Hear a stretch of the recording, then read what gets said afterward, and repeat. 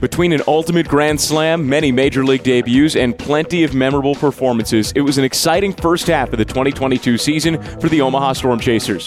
While the team hovered around 500 for most of the first half and entered the All-Star break at 45-44, 5 of those wins were in walk-off fashion, including one of the most exciting finishes in franchise history. The 1-1. Gumbert smacks it in the air, deep to left field. Brooks is back on the track, at the wall. He looks up, and it's gone! It's a walk-off grand slam! Jimmy Gumbert wins it for Omaha! A miraculous comeback in the bottom of the 9th inning! The Storm Chasers score 6 runs in the bottom of the 9th inning and beat the Columbus Clippers 10-9! Not including those that have made rehab appearances, there have been 28 players to suit up for both the Storm Chasers and Kansas City Royals so far this season, including 10 that have made their major league debut in Colin Snyder, MJ Melendez, Dairon Blanco, Brewer Hicklin, Jose Cuas, Vinny Pasquantino, Nick Pratto, Nate Eaton, Michael Massey, and Freddie Fermin. Pasquantino took AAA by storm, earning International League Player of the Month honors for May, a month where he batted .320 with a .393 on-base percentage and an .804 slugging percentage with 12 home runs and 35 RBIs in just 26 games. And now, after Pratto's call-up on Friday, all 4 of the Royals' top prospects entering the 2022 season, Bobby Witt Jr., MJ Melendez, Nick Pratto, and Vinny Pasquantino, are together in the show. Before joining the Royals, Pratto combined with 5 other Storm Chasers to shoot off some early fireworks on July 4th with a franchise record 9 home runs in a single game.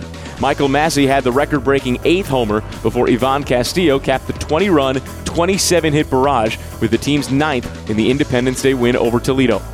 On the mound, it's been the Chasers' bullpen that's shined brightest in the first half, entering Sunday with a .368 ERA. That's good for 3rd best in the league, thanks to Sam Freeman, Brad Peacock, Jose Cuas, Arodys Vizcaíno, Andres Nunez, and Foster Griffin, each of whom have posted an ERA under 2.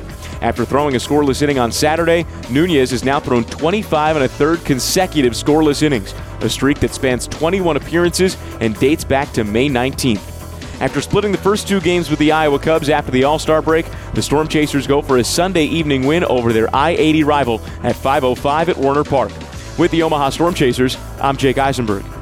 The first half of the 2022 season has featured many ups and downs for the Northwest Arkansas Naturals. We have seen everything from dazzling starting pitching performances to record-setting offensive explosions, and plenty in between. For as much as the Naturals bats have paced the team from the opening weekend, as the season has gone on, the pitching and defense just haven't been able to keep pace. Before an early June call-up to AAA Omaha, Drew Parrish was quite possibly the best pitcher in the Texas League, as he pitched to a 2.13 ERA over 10 starts and led the league in whip at the time of his promotion. And Michael Massey was one of the top hitters in the Texas League as well before he joined Parrish in Omaha not too much later. He ranked as the AA leader in RBI with 46 at the time of his promotion. As much as June and July have just not been kind to the Naturals from a win and loss standpoint, through all the roster turnover, there's still plenty to be excited about. The club leads the Texas League with 6 weekly award winners this season. Hitters like Robbie Glinton, Logan Porter, Nick Lofton, and Michael Garcia find themselves scattered across both the league and Royals organization leaderboards, and Tyler Gentry is still averaging over 1 RBI per game since his promotion from High A in the middle of June. Alec Marsh has struck out 105 batters through 16 starts and is on pace to break the club's single-season strikeout record, potentially within the next month. Marsh was Kansas City's representative at the Futures game last weekend in Los Angeles, and when we flash back to May in North Little Rock, he struck out 8 consecutive Arkansas Travelers to set a Naturals franchise record.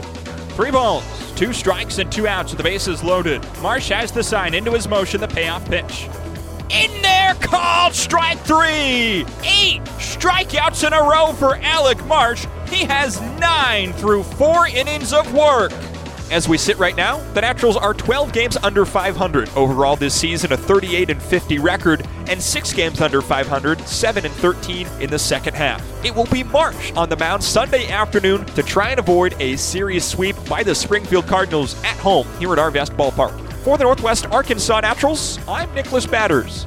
Heading into the All-Star break earlier this week, the Quad Cities River Bandits welcomed a fresh start as last year's league champions entered Monday with a Midwest League worst 33 wins and a 4-win start to the month of July. But while the victories didn't add up, Quad City's first half was full of impressive performances on both sides of the diamond. Looking back at the first few months of the Bandits season, Tyler Gentry is a name you cannot miss. Before his promotion to AA in June, the outfielder posted a .366 batting average and a .950 OPS at the high A level, with both marks having easily led the league had he not fallen just a few games shy of qualifying. Just above Gentry on the lineup card was Diego Hernandez, who not only proved to be one of the best defensive center fielders in the league, but also a focal point of the Bandits' offense. From May 11th to June 22nd, Hernandez posted what is still a Midwest League best 29-game on-base streak, and during that stretch, pulled off one of the season's firsts. As the first pitch from Brito comes home, and this one's lined into right center field, and that's gonna win it! McCullough around third, he scores, and the Bandits win the finale! Their first walk-off win of the season is off the bat of Diego Hernandez, who caps off his 18-game on-base streak with the game-winning knock.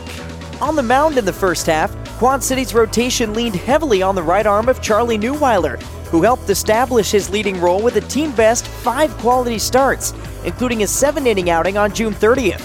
As for the bullpen, the anchor was undoubtedly Emilio Marquez, who posted a .194 ERA in the month of June and entered the break having allowed just 3 runs in his last 21 2/3 innings on the bump. Having split the first 2 games of their current 3-game set against the South Bend Cubs, Quad Cities has a chance to start the second half with its 5th series win of the season this afternoon. With the Quad Cities River Bandits, I'm Kyle Kercheval. Exiting the All-Star break, the Fireflies have a new sense of enthusiasm as the team has roared out to a 14-9 start in the second half, where they are tied for first place in the South Division with the Kannapolis Cannonballers.